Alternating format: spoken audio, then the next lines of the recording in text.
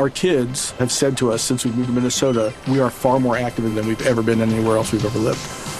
Moving to Minnesota opened up a lot of doors for us. Just this overall sense of community, the values that, Minnesotans have. It's a real accepting, loving community, especially with 2 young kids. See why CNBC ranks Minnesota number 4 best state to live and work. A great place to work, an even better place to live.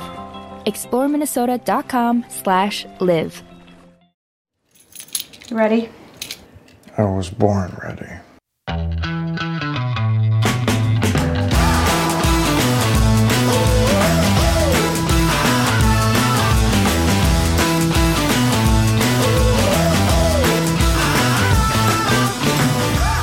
Welcome to the Advisory Opinions Podcast. I'm David French with Sarah Isgur, and I'm back. I'm back after a week or longer than a week in Alaska for a vacation, and then we had a remote dispatch offsite retreat for the first time in dispatch history at an undisclosed location. And now we're back in the saddle in the regular course of business, and we have got a lot to talk about today. 3 big cases. The university refused or denied review at this stage in a case involving Yeshiva University that we have talked about in the past. The Fifth Circuit upheld Texas's social media law.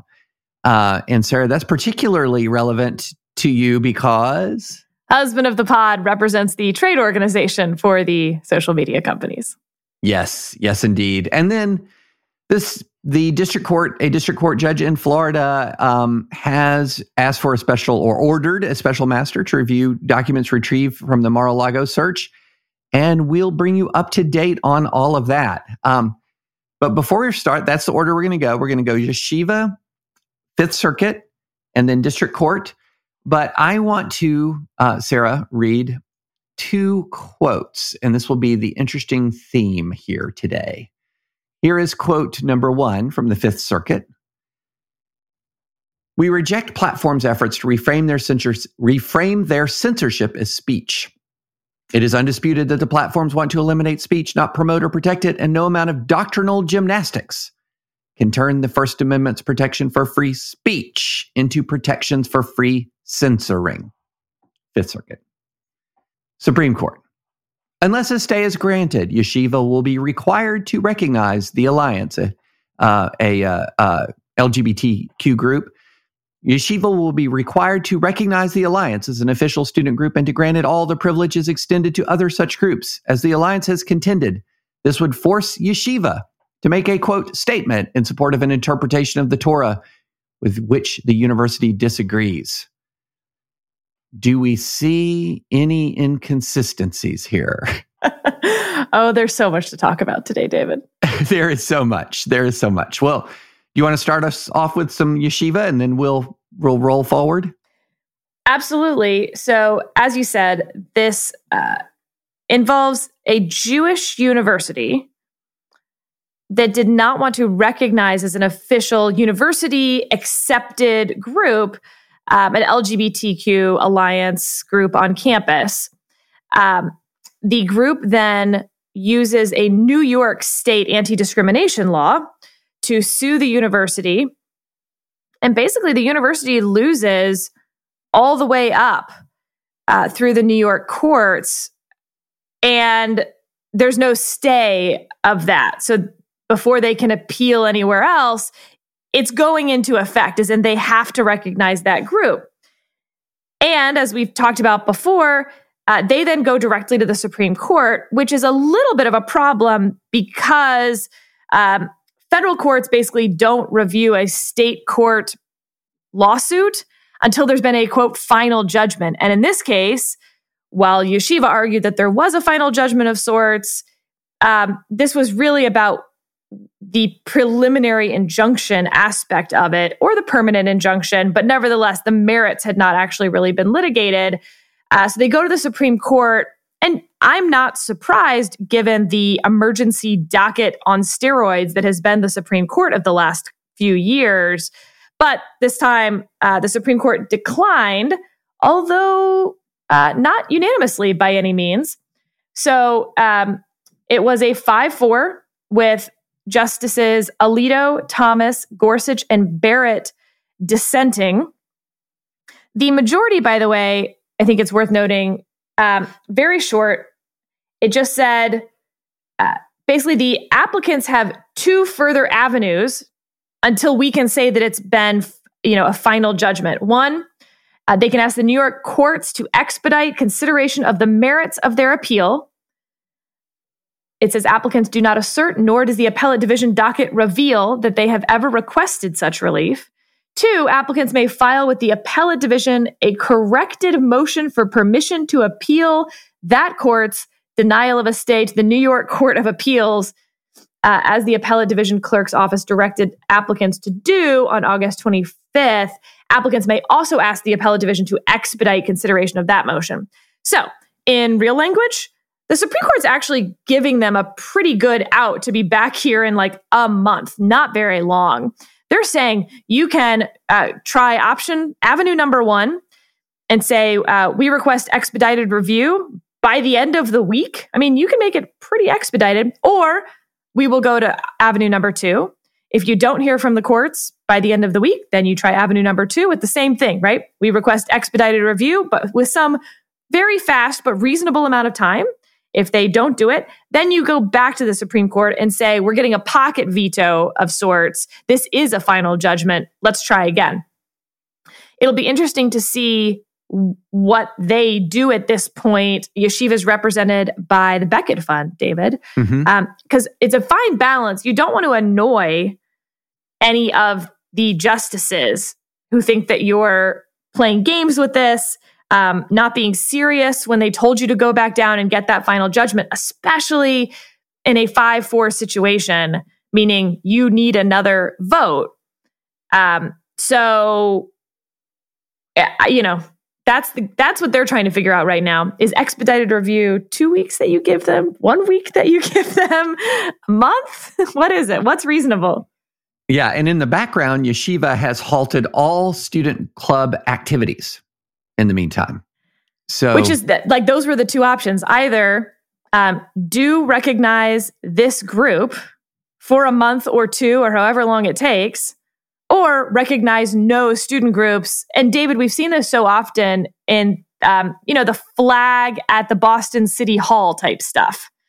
Your choice is raise all the flags, have no more flags. And we've noted that in a lot of these situations, the result is just going to be no more flags.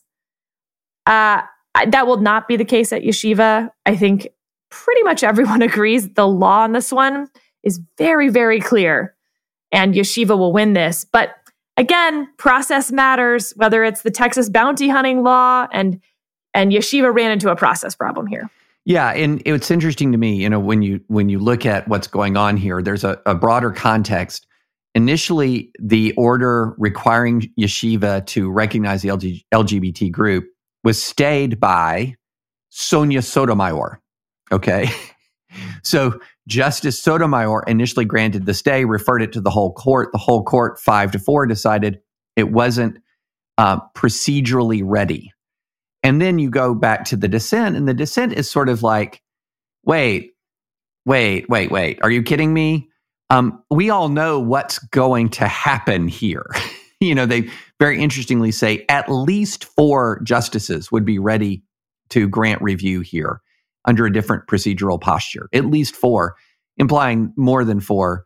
Everybody knows what's going to be happening here. Do we have to go through this sort of kabuki theater of watching the state courts inevitably deny relief to Yeshiva again?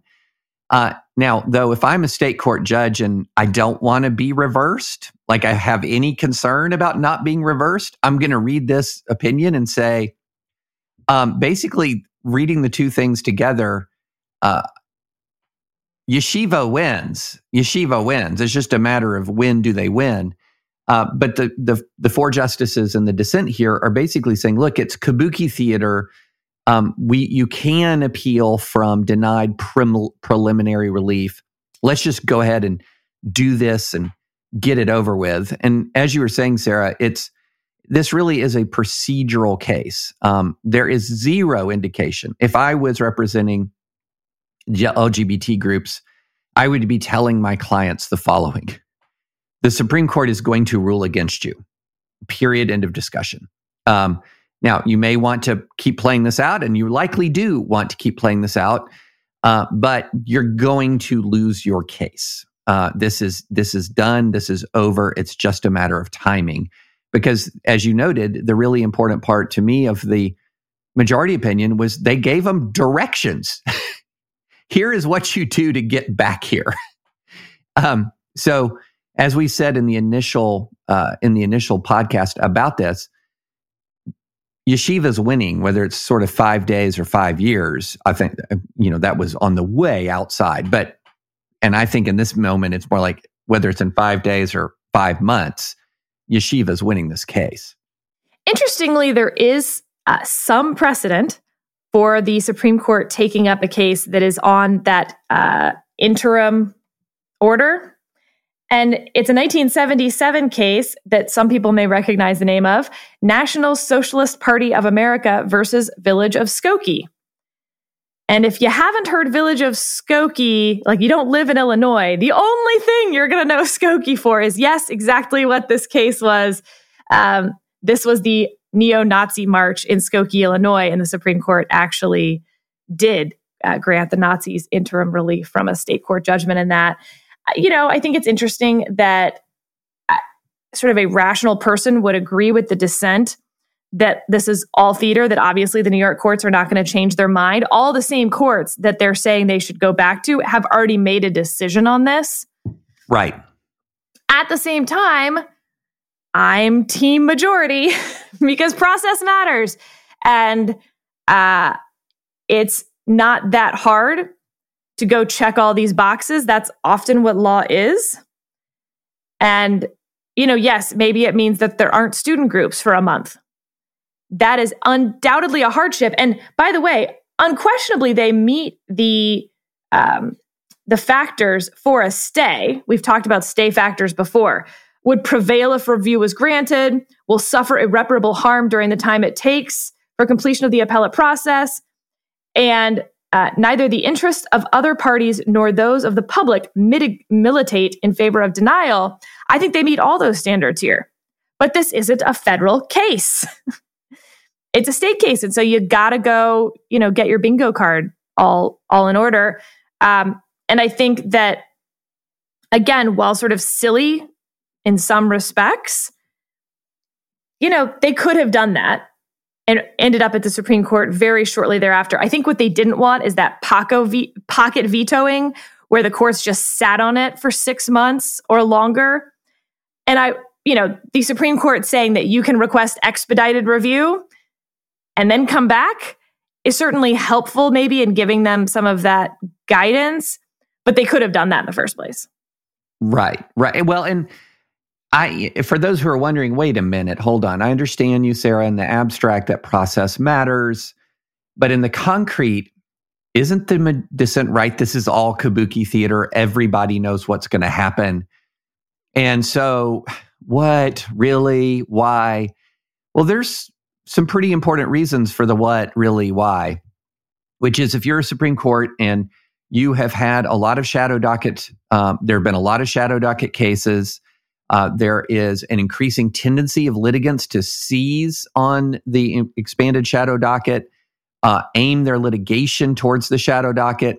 If you then say, wait a minute, denial of very preliminary request for relief in state courts can get you into a fast track, then, I feel like a lot of the Supreme Court justices might have had an eye, not so much on this case, but the next case and the next case and the next case. And if you're clearly sort of establishing another super highway to the Supreme Court, that you're fundamentally sort of changing the nature of Supreme Court litigation, which is, again, one of the concerns about the shadow docket. And some of the justices are obviously wanting to put the brakes on all of that.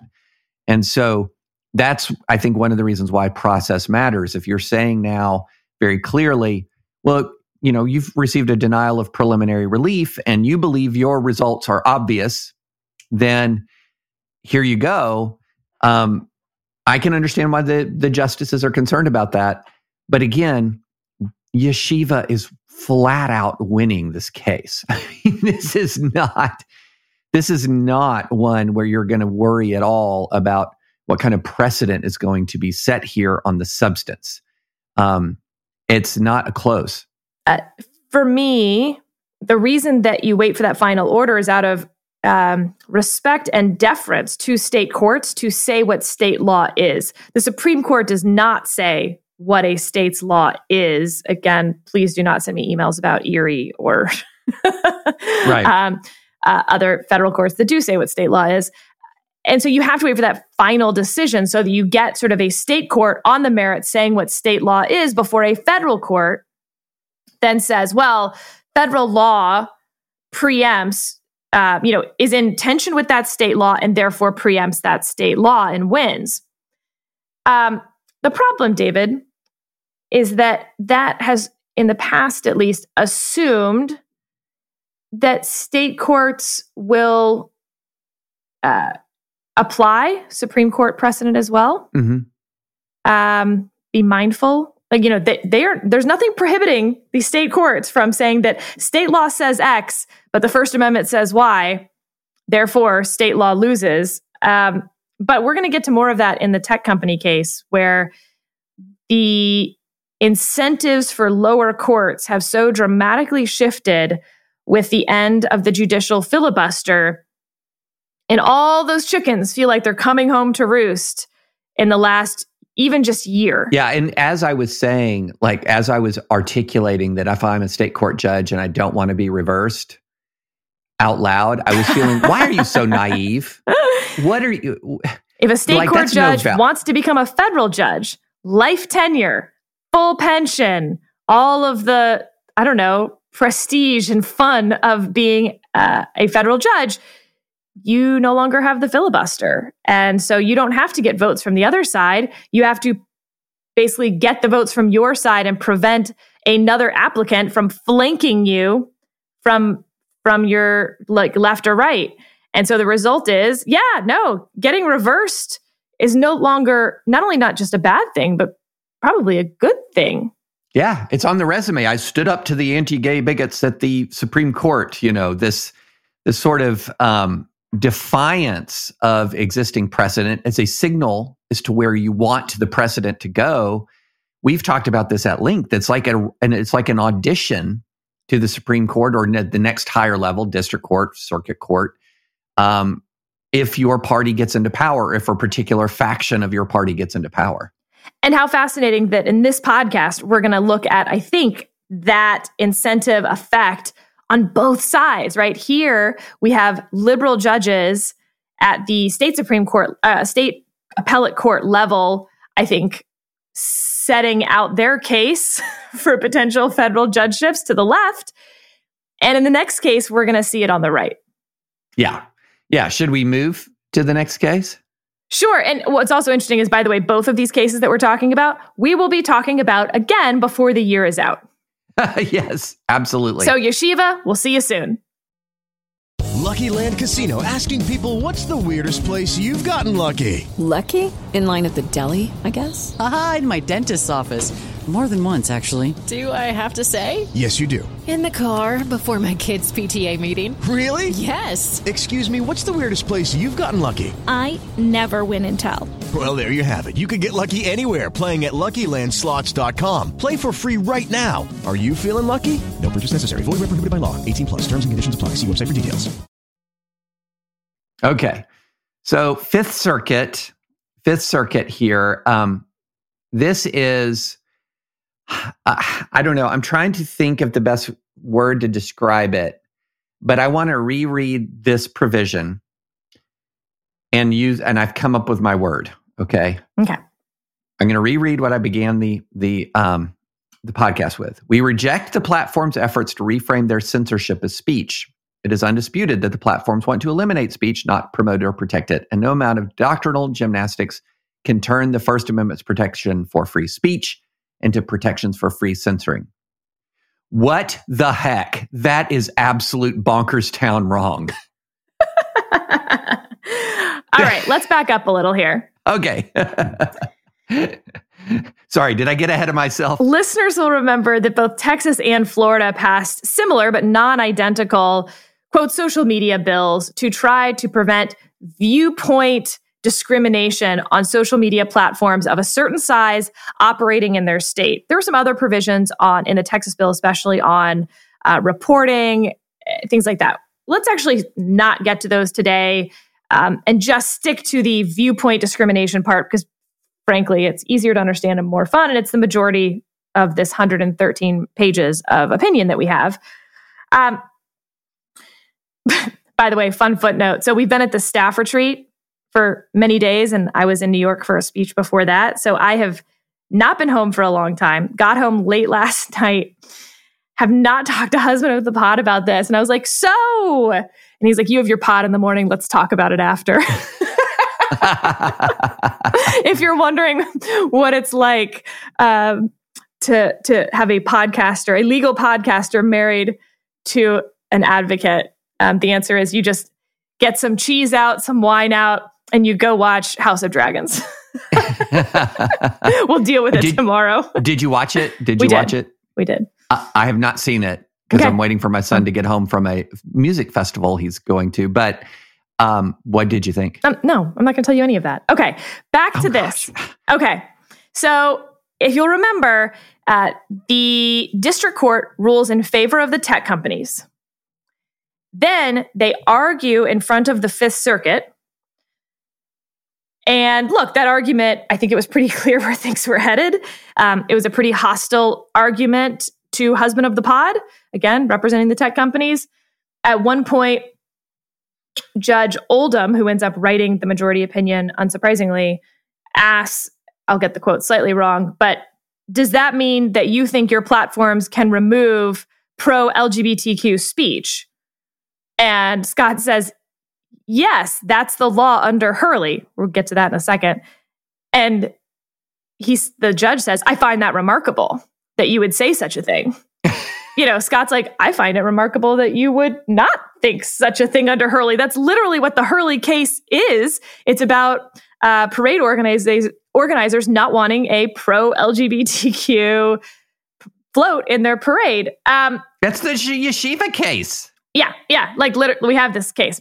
And so that's the argument. And then like really quick after the argument, what was it, a week, David? I mean, it was so fast. The Fifth Circuit lifts the injunction by the district court that had been in place. And so, tech companies are like, wait a second, if this Texas social media law is about to go into effect, like yeshiva canceling all student groups in the interim, I can only imagine that there were any number of sort of wild options on the table, none of which were, we'll just stop moderating content. Yeah. By the way, a little piece of the Texas law that we've talked about previously is that it also says that you can't not operate in the state of Texas. Right. It compels you to do business. Yeah. Anyway, so they go up to the Supreme Court on an emergency docket basis to put that injunction back into place, basically a stay back into place. The Supreme Court 5-4 grants it. Now, interestingly, in the dissent was also Justice Kagan. So you had Kavanaugh, the Chief, Breyer, Sotomayor, and Barrett in the majority. This is going to be very relevant as we keep going. Okay, so then the stay gets put back in place. Now, on a Friday, it was Friday, right? Yes. We get the Fifth Circuit opinion that removes the stay again. Whoa! Up yours, Supreme Court. Which is kind of crazy. Like, to your point about yeshiva, you know where the Supreme Court is. And by the way, while Justice Kagan didn't write, I think we can assume that her point was on the emergency docket aspect of it, not the merits. And so in some sense, this was a 6-3, almost certainly on the merits. So it goes back to the Fifth Circuit, and they're like, yeah, don't care. Again, why? I think the filibuster has a lot to do with it. Although, let me be clear, like, lest it sound like I'm saying that every judge on the Fifth Circuit is looking for that Supreme Court spot. Here we have Judge Oldham and Judge Jones, my former judge. Judge Jones is not going on the Supreme Court. She was on the short list for any number of years, decades. But that is obviously not her concern. But anyway, David, we get 113 pages. You certainly read the relevant part. That part is repeated throughout the opinion, by the way, it's the on theme. Speech versus censorship. Yeah. But I do think it's worth talking about the part where they do grapple with the Supreme Court's precedent. And what's fascinating to me, David, is how easy it would have been, even like back in the day, pre-filibuster reform.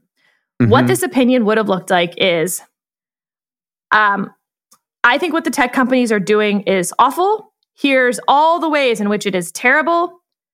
I am bound by Supreme Court precedent. Right. And so you would have made your opinion clear, but followed Supreme Court precedent. And that would have, everyone would have been like, aha, well, good judge following the law. Everyone has something to point to in this. And that would have been the end of it. You don't really see that anymore, of judges sort of expressing their policy disapproval or even legal disapproval about where the law should be, that the Supreme Court should revisit their precedent. We saw that in one DC Circuit opinion over defamation law this past year from a retiring DC Circuit judge. But here we have, no, I'm just going to go through the Supreme Court precedent and distinguish everything. We've talked about these cases before, David, but it's really going to come down to, frankly, Pruneyard versus Hurley. Right. It really is. And so let's also back up just a little bit, and then we'll get into this sort of the Pruneyard versus Hurley. You knew from the beginning what was coming here when you read this, which is actually a pretty good statement of people's misstatements about social media. And this is in the very opening. What's worse, the platforms argue that a business can acquire a dominant market position by holding itself out as open to everyone, as Twitter did by championing itself as the, quote, free speech wing of the free speech party. Then, having cemented itself as the monopolist of the modern public square, Twitter unapologetically argues that it could turn around and ban all pro-LGBT speech for no other reason than its employees want to pick on members of that community. And then there's the oral argument reference there, Sarah. There's two big problems there, although this is exactly what you see in all kinds of rhetoric about social media companies. One, Twitter has terms of service, okay? So when you join Twitter, it's not actually holding itself out as open to everyone unconditionally. It holds itself out open to everyone upon certain conditions, complying with the terms of service. And then it is not a monopolist by any possible definition of monopoly. It's the 15th largest social media company. Pinterest is bigger. It is not a monopoly. So it is not open to everyone unconditionally, and it is not a monopoly. But other than that, the statement is fine. But moving on to your Hurley versus Pruneyard discussion, this is something that's really important because the question really is, how viable is Pruneyard post-Hurley? So Pruneyard was the case that was decided in 1980. And in 1980, the question was, can a mall, did it violate the First Amendment for California law to permit students or anyone to pamphlet, to leaflet in a mall owned by a private, owned by a private company? And the Supreme Court said that it did not violate the rights, or it did not violate the constitutional rights of the privately owned shopping center to allow students to require them to allow students to pamphlet in opposition to United Nations resolution against Zionism. That was what they were wanting to do. So this is in 1980. Hurley was in 1995. And the question was, were parade organizers required to permit the Irish American Gay, Lesbian, and Bisexual group of Boston to participate in the parade? And in that case, in Hurley, the Supreme Court said, no, Boston, the parade organizers are not required to include an Irish American Gay, Lesbian, and Bisexual group. And we have long talked, Sarah, that the that Pruneyard would not likely be decided the same way now. That precedent post Pruneyard has rendered Pruneyard essentially zombie precedent.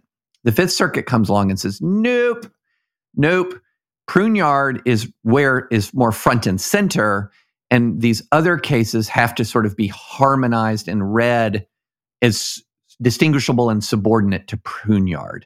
And I think that just gets everything exactly backwards. So let me give Judge Oldham and the majority's viewpoint on this, because I think it's important and interesting and well-written. So he says the tech companies here turn to the Hurley case. The platforms contend that the law forces them to host speech that's inconsistent with their corporate values, quote unquote.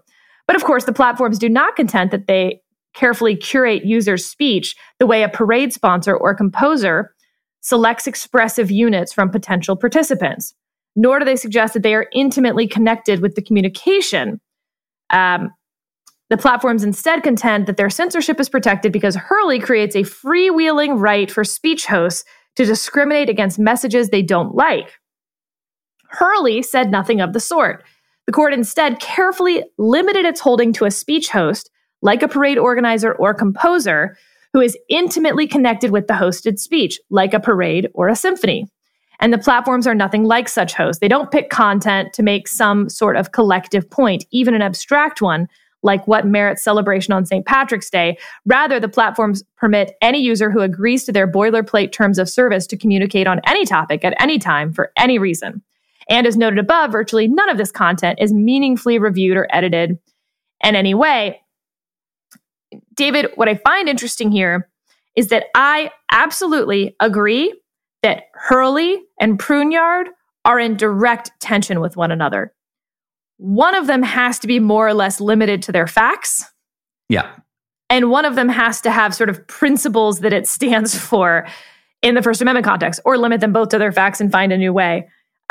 Here, you see over and over again, Judge Oldham limiting Hurley to its facts. A parade organizer or composer intimately connected with the hosted speech. Whereas Pruneyard isn't limited to a mall or a property owner. It's the one that has the larger principle about the speech that isn't really yours. And, I think that that's a misreading of Supreme Court precedent, but I don't know that it's an unreasonable one to say these two cases are in tension. I have to pick one to sort of say stands for a principle, and I'm picking this one. And let me just run through his three independent reasons for why the platforms lose. First, he says, and he's trying to make the point about the difference between speech versus conduct, which is something you'll see run through flag burning cases, for instance. What is speech versus what is conduct? The idea being speech is protected, conduct is not. First, the platforms have virtually unlimited space for speech. So the law's hosting requirement does nothing to prohibit the platform from saying what they want it to say. I.e., Twitter could put a banner at the top saying, "We hate Republicans." What they can't do is simply keep taking down Republican speech because they're Republicans. Two, the platforms are free to say whatever they want to distance themselves from the speech that they host.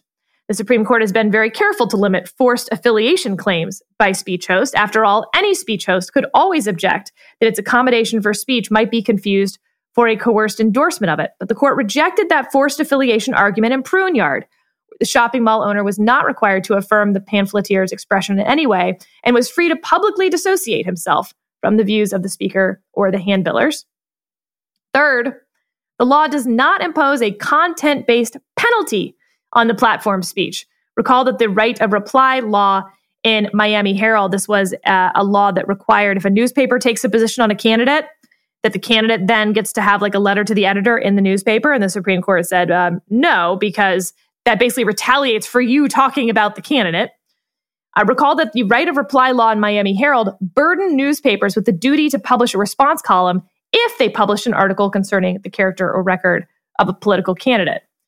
And that's not the case here. I think that those are reasonable arguments, David, to the contrary. I don't think they should have won out for obvious reasons, because I think Hurley is very, very applicable in a way that Pruneyard is not. But I think it's worth, laying out those reasons because they're real. And I also think that if you focus on Hurley and Pruneyard, you're really missing a broader scope, because what ends up happening is post Hurley, there's an enormous there's a series of precedents, and including cases pending before the Supreme Court right now, where if you apply the Fifth Circuit's logic and reasoning to them, they're going to come out in ways that conservatives, especially religious conservatives, are really not going to like. They're really not going to like. So let's talk about some of those cases since Hurley. And again, a lot of these deal with, for example, the right to exclude, and the right to exclude because of the idea that if you have created an organization that is expressing certain kinds of values, that the ability to exclude voices can be just as important as what actual speech you're giving, right? So you have famously Boy Scouts of America versus Dale, where were the Boy Scouts required to include gay scoutmasters, for example? And the Supreme Court held that no, the Boy Scouts of America were not required to include gay scoutmasters. You have National Institute of Family Life Advocates versus Becerra. This is a case from 2018 where the question was, were pro-life pregnancy centers going to be required to include advertisements for free or low-cost abortions mandated by the state of California? And the Supreme Court said, no, you are not required to include advertisements for free and low-cost abortions, because that right to exclude a message was deemed inherently and inextricably part of their right to present a message.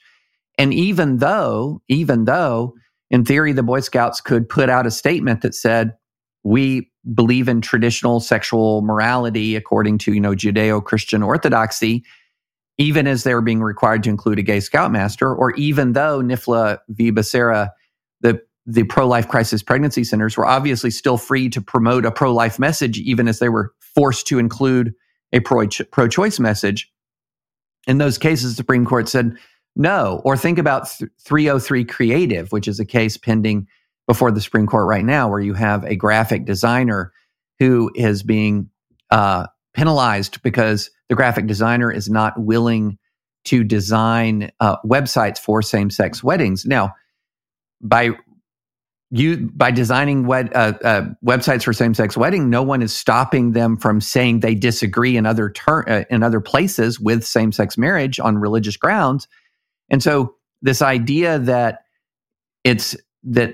there is not a real weight, like a heavy weight of precedent here, that is saying that when you are an organization, your expression is both in what you say and what you don't say, I think is a really critical part of understanding free speech jurisprudence.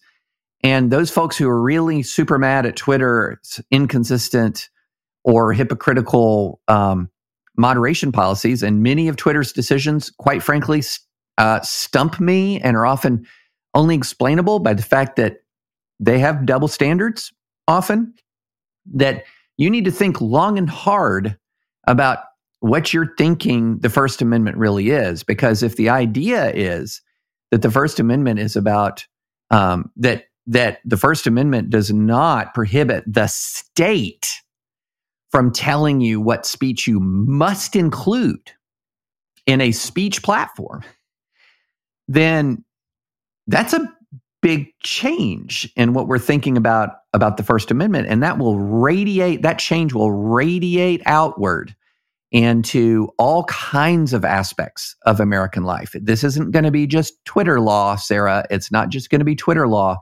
And so I think that's one thing that I think folks are not fully grappling with when they are often quite understandably angry or frustrated with any given social media platform's hypocrisy. But I think this is a little bit of a Rorschach test, right? Judge Oldham tells you how he sees the world at the beginning of this opinion. these are platforms censoring, and the question is, does the First Amendment protect censorship? So I want to read another portion of the opinion.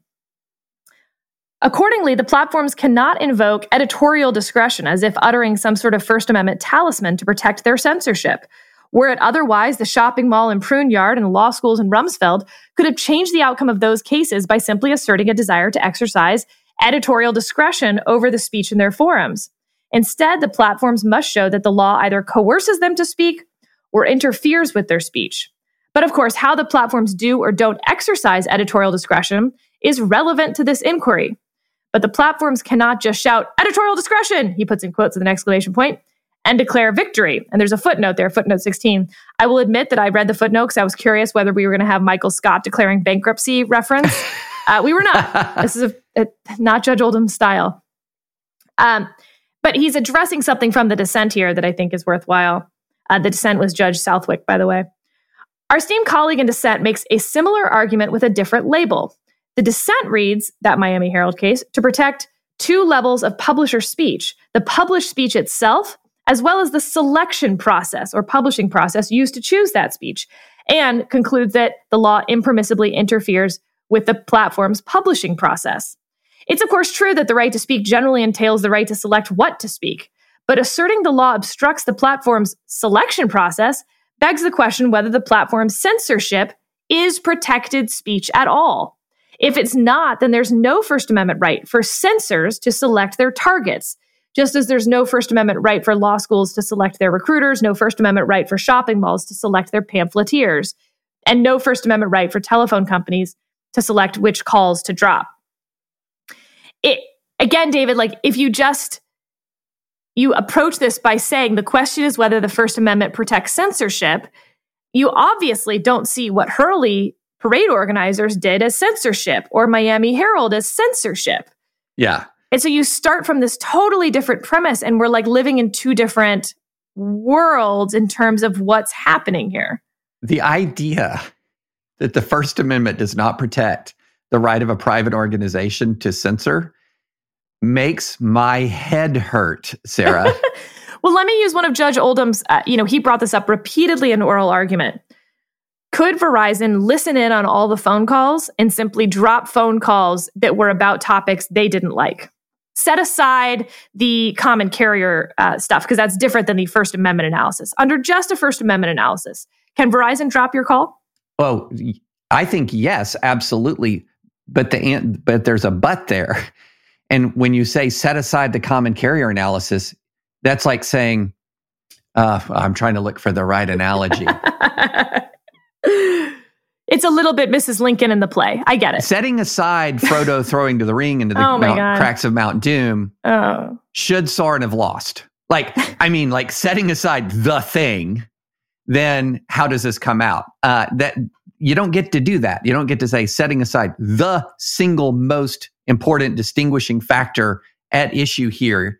Well, then what? But then that's why so many people, including at least a Supreme Court justice, is curious about common carrier status for the tech companies themselves. That they're more like Verizon than they are like a newspaper. Yeah, so that we've had that common carrier discussion. We have. Yeah, but and we even had it's all built on itself, right? I know. If you think these are a common carrier and you think it's censorship and you think it's like Verizon dropping calls, or do you think it's like a private organization, whether a religious organization or a newspaper or anything else that's deciding what to publish? No, I agree that's exactly how this debate has formed. And, if you have experience in the world of First Amendment free speech, you've seen this movie a lot at this point. So, and here's the way the movie works. The movie begins with outrage. There is speech going on, speech activity I really don't like, and I want the government to intervene. Second act is, well, I'm sorry, the way free speech works is some people are going to do outrageous things that you don't like and say things and behave in ways that you don't like. And you're free to say you don't like it, but you can't stop them. You can't use the force of government.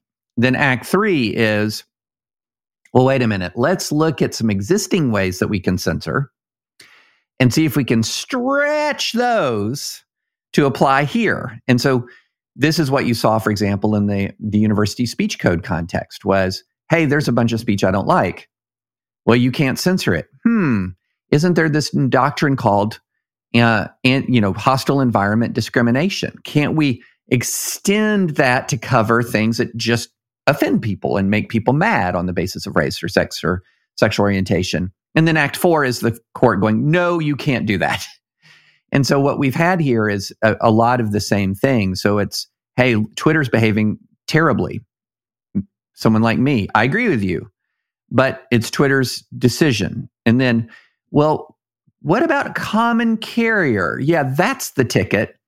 But common carrier is a thing that has a rationally, a definition that's related to the common carriers themselves and the way that they were formed and the public assets that they use and the public resources they use and the way in which public power has been exerted to create the networks themselves, such example of eminent domain and rights of way and things like that, that put them in a completely different category vis-a-vis the government.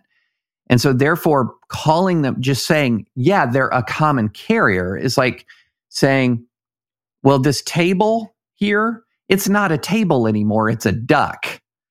And now all regulations applicable to wildlife are applicable to this duck, and don't you dare call it a table. So last point in the merits, and then I want to talk about where the case goes from here. There's a line in Judge Jones's concurrence that says, this is a pro-speech, not an anti-free speech result. And I actually think that that is true if you see free speech as sort of the weight of speech on each side. Absolutely. The number of people's speech on a private platform that is being taken down, not promoted, whatever else, if each one weighs 1 pound, it will weigh a lot more than each of these platforms and their speech, each weighing 1 pound. You know, it's like 5 pounds versus, 500,000 pounds, let's say. So there is a weightier free speech on the user side. But that's only if that's how you weigh free speech. Right. So it's not that I actually think this is a pro-speech or an anti-speech result. It's that the First Amendment is an individual right. And it doesn't matter if every single other person in the country doesn't like your speech, doesn't want you to have that speech right, or it somehow hurts their speech right. They have their speech right and you have yours. And it's not up to sort of that weighting analysis. And, that's, I think, just a fundamental difference with the majority here. But David, I want to talk about what happens next. Okay. And then I've got one more point and we can go to the masters. So the tech companies have an interesting, and by the way, it's a trade organization that represents the affected tech companies that would be included. As I said, remember, there's a size minimum to be affected by the Texas law. So we're talking about a trade organization called NetChoice. Anyway, NetChoice has an interesting decision at this point because the mandate is like the Fifth Circuit mandate has issued. So they will need to decide whether to go to the Supreme Court to seek another stay from the Fifth Circuit's mandate and ask for that to be treated as their cert petition, for instance.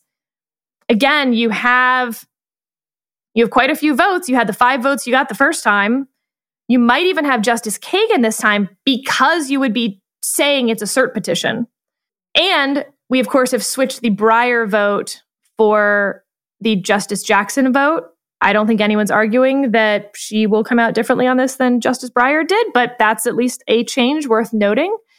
I'm curious whether Justice Kagan will see the emergency docket differently when it is a cert petition also. Right. So it's like expedited review almost more than it is emergency docket. Or, of course, there's the same thing that Yeshiva University ended up with, which is, nope, we're not helping you on an emergency basis. Figure it out. And that's where you can't not run your platforms in the state of Texas gets pretty wild to me. Yes. I said I had one more point. I got a couple more, but quick hits. Okay.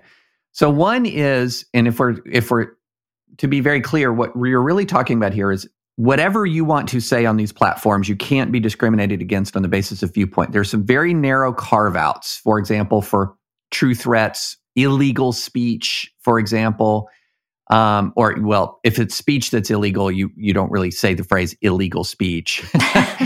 The expression that violates the law is the subject of a referral or request from an organization with the purpose of preventing the sexual exploitation of children and protecting survivors of sexual abuse from ongoing harassment. Let's be clear, though, about what this would mean. It would mean a lot more. Let's just brass tacks. You're going to talk about a lot more nudity in social media, a lot more, including, blasting through a lot of social media platforms, prohibitions against things like that. You're also talking about the kinds of expression that you see on social media platforms like Gab, Getter, and others that have become unbelievable cesspools of white supremacy and anti-Semitism. And there are reasons, and this is something that is moving into a great piece. We'll put it in the show notes. A great short piece by Ilya Somin in The Volokh Conspiracy and Reason. You're talking about essentially the government coming in and saying, this is what kind of business you're going to have, regardless of if it's ultimately viable. So there's a reason why Gab or Getter and other places like that are not anywhere in the near neighborhood of Twitter. It's because a lot of normal, healthy, everyday average people would walk onto Gab and run away screaming from the place. Because one of the things that we now know from long experience with the internet is in the absence of moderation, the speed at which platforms devolve towards just raw sewage is remarkably fast. And so there's just no consideration of the reality that, completely unmoderated platforms on the bases that Texas allows them to moderate, or, that with only those very, very narrow exceptions, we don't really have an example of that as sort of a viable social media, large-scale social media business, viable. And that brings me to Ilya Somin's point in Reason, which is this a takings? Is this a commandeering of these private companies for a public purpose? And that, I think, is a really interesting question, especially when it comes to things as like Sarah said about requiring them to do business in Texas. Are we getting into a takings, and does the takings clause get implicated here? So those are my last points. Judy was boring. Hello. Then Judy discovered ChumbaCasino.com. It's my little escape. Now Judy's the life of the party. Oh, baby, mama's bringing home the bacon. Whoa, take it easy, Judy. The Chumba life is for everybody. So go to ChumbaCasino.com and play over 100 casino-style games. Join today and play for free for your chance to redeem some serious prizes. ChumbaCasino.com. No purchase necessary. Void where prohibited by law. 18+ terms and conditions apply. See website for details. And we've still got one more case to go. Oh, we do. Do you want to walk us through that one, Sarah?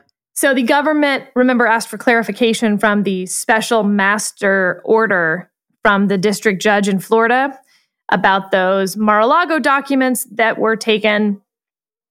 So basically, the judge has said, here's the special master. It's the one that the parties agreed on that was from the Trump list. It's a judge from the Eastern District of New York.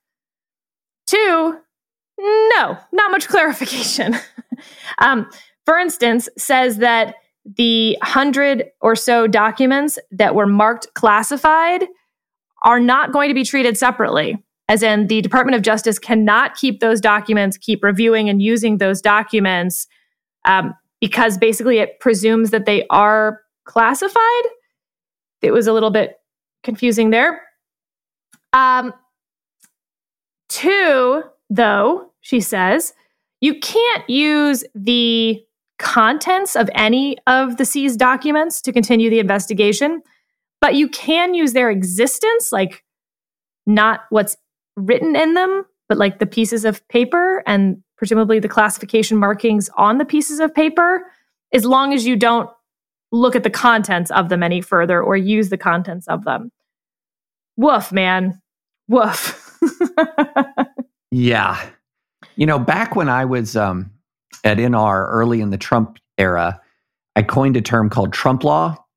And what Trump law was at the time, an extraordinary standard applied to Trump's enactments by a lot of progressive judges, where there was an expansion, for example, of the nationwide injunction concept. There was sort of an inherent additional layer of suspicion attached to, or an additional layer of scrutiny attached to Trump enactments because they were Trump enactments. And I sort of called that Trump law. Well, there's a reverse of that as well, which is a really special degree of privilege applied to the private citizen named Donald Trump. And that's what the special master opinion, there is all kinds. Sarah, could you imagine how many criminal defense attorneys would look at this opinion and say, wouldn't it be nice? Wouldn't it be great if we could halt the use of documents seized in a federal criminal investigation pending appointment of a special master based on really unsubstantiated assertions? So the declassification assertion, for example, is not a substantiated assertion. It's a speculation. It might be declassified. Normally, if you're a criminal defense attorney and you'd say it's declassified, you would come in and you'd cite chapter and verse. Here is the procedural, here is the piece of paper from the President of the United States declassifying this document. Here's the evidence that went through the declassification process. This is a declassified document. Instead, it's like, it could have been declassified. So here's the line from the judge's opinion. In many respects, the government's position thus presupposes the content designation and associated interests in materials under its control. Yet, as the parties' competing filings reveal, there are disputes as the proper designation of the seized materials, the legal implications flowing from those designations, and the intersecting bodies of law permeating those designations. Punt. Under these circumstances, the court declines to conduct a subset by subset piecemeal analysis of the seized property. This is about separating out those 100 classified documents. The problem with that is that's not what the special master is going to do for you. The special master can only tell you these documents are marked classified. Exactly. They can't tell you about the competing filings, the legal implications, or the intersecting bodies of law permeating those designations. They're not acting as a judge. They're literally there to sort things into piles. Here are these piles, and this pile is going to be documents marked classified. Yeah, it's all weird because if you're, in a normal case, where classification was a key issue, what you would be saying is within the inventory, and you might file, you might have a sealed filing. It says within the inventory taken are documents A, B, C, and D that were declassified by order number, blah, blah, blah, on date. And then documents F, G, H that were declassified on such and such date by such and such order.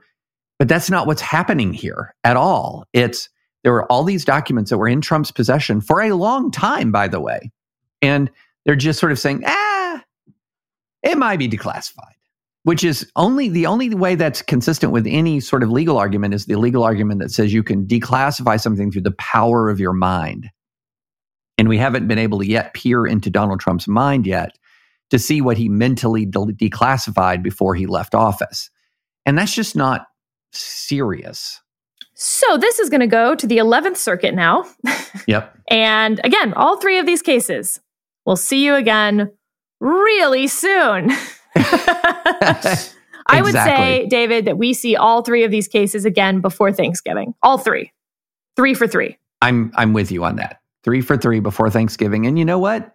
Now that we're through Nerd August and we're halfway through post-Nerd September, we're heading towards one of our favorite times of the year, oral argument fall. It's true. Long conference is next week. Red Mass, a week from last Sunday. We're about to kick things off here in short order come October. Yeah, this is a fun time. I'll talk in more detail about Long Conference, by the way, next week when we actually get to Long Conference and what all that means and what it is and why it's called Long Conference. But David, before we go, today that we are recording this is the Queen's funeral. Yes. Here's the most important thing that I've learned today. The Queen's corgis, Muick and Sandy, were obviously in attendance at Windsor Castle. The dogs will be cared for by Prince Andrew and his former wife, Sarah, the Duchess of York. So a couple things here, David. One, King Charles III has rejected the corgis? The corgis have to leave their home in Windsor Castle? What is this? Is he allergic? I think that's insane that the corgis do not stay in the line of succession and don't get to stay in their home. Second, I'm confused how divorced people are going to take care of the dogs together. How? Can we just, let's remember some history. King Charles I, abuse of power, led to the English Civil War. Uh-huh. King Charles III's abuse of the corgis? Well, that's a little strong. Mistreatment. Disrespect. Let's say disrespect to the corgis. I think it's disrespectful to force the corgis to move out of their home, the only home they've ever known. I mean, mind you, they've known like 10 homes, but all 10 of those homes they have to move out of. Yeah, I'm telling you, disrespect to the corgis is a real issue. A real issue. The picture that they have of them awaiting the casket's arrival, they do not look like they're in mourning. They just look so freaking adorable. Yeah. So speaking of the Queen, and we'll put this in show notes as well. Last Sunday, I broke like a 110-week streak, and I didn't have a Sunday French press. Yes. Which gave me the shakes, as you know, because we were at the Dispatch staff retreat and I had violent tremors. But 2 weeks ago, I wrote about the Queen, and I pointed to this incredible tribute by Andrew Sullivan. And it was so good, I almost sent it out and just said, here's my Sunday newsletter. I'm on vacation. Read Andrew Sullivan's tribute to Queen Elizabeth II. But I want to highlight two things that he wrote. He says, you can make all sorts of solid arguments against a constitutional monarchy, but the point of monarchy is precisely that it's not the fruit of an argument. It's emphatically not an Enlightenment institution. It's a primordial institution smuggled into a democratic system. It has nothing to do with merit and logic and everything to do with authority and mystery. Two deeply human needs our modern world has trouble satisfying without danger. And then he goes on to say, the crown represents something from the ancient past, a logically indefensible but emotionally salient symbol of something called a nation, something that gives its members meaning and happiness. And as I was reading that, I thought, that's wonderfully and marvelously put about how a virtuous person in that pre-Enlightenment institution can really be an asset to a nation, and how a terrible person in that pre-Enlightenment institution can be really terrible for a nation. And it really highlighted what a faithful, virtuous person Queen Elizabeth was. And it's the unique character of the person of Queen Elizabeth, I think, that rendered for so many years that institution of the constitutional monarchy virtuous. And, I think we will take us a long time before we're able to fully understand all the ways, all that she meant to the nation of Great Britain as a result. And we may remember her a lot more than the vast majority of the 15 prime ministers, 15 that she served alongside.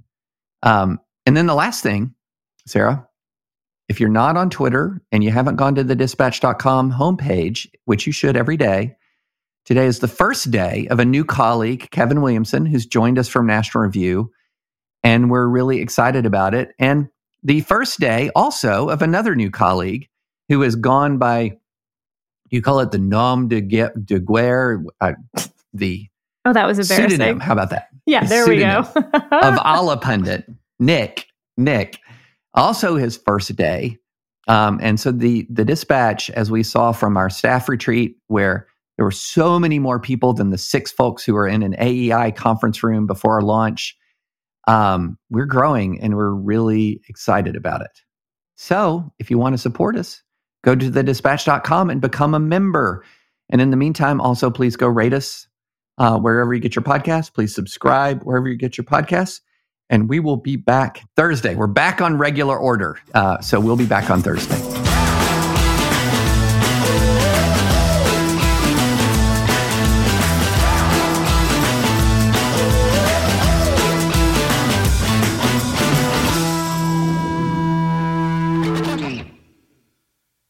Step into the world of power, loyalty, and luck. I'm gonna make him an offer he can't refuse. With family, cannolis, and spins mean everything. Now, you wanna get mixed up in the family business. Introducing The Godfather at ChumbaCasino.com. Test your luck in the shadowy world of The Godfather slot. Someday, I will call upon you to do a service for me. Play The Godfather, now at ChumbaCasino.com. Welcome to the family. No purchase necessary. VGW Group. Void where prohibited by law. 18+. Terms and conditions apply. Our kids have said to us since we moved to Minnesota, we are far more active than we've ever been anywhere else we've ever lived. Moving to Minnesota opened up a lot of doors for us. Just this overall sense of community, of the values that, Minnesotans have. It's a real accepting, loving community, especially with 2 young kids. See why CNBC ranks Minnesota number 4 best state to live and work. A great place to work, an even better place to live. ExploreMinnesota.com/live.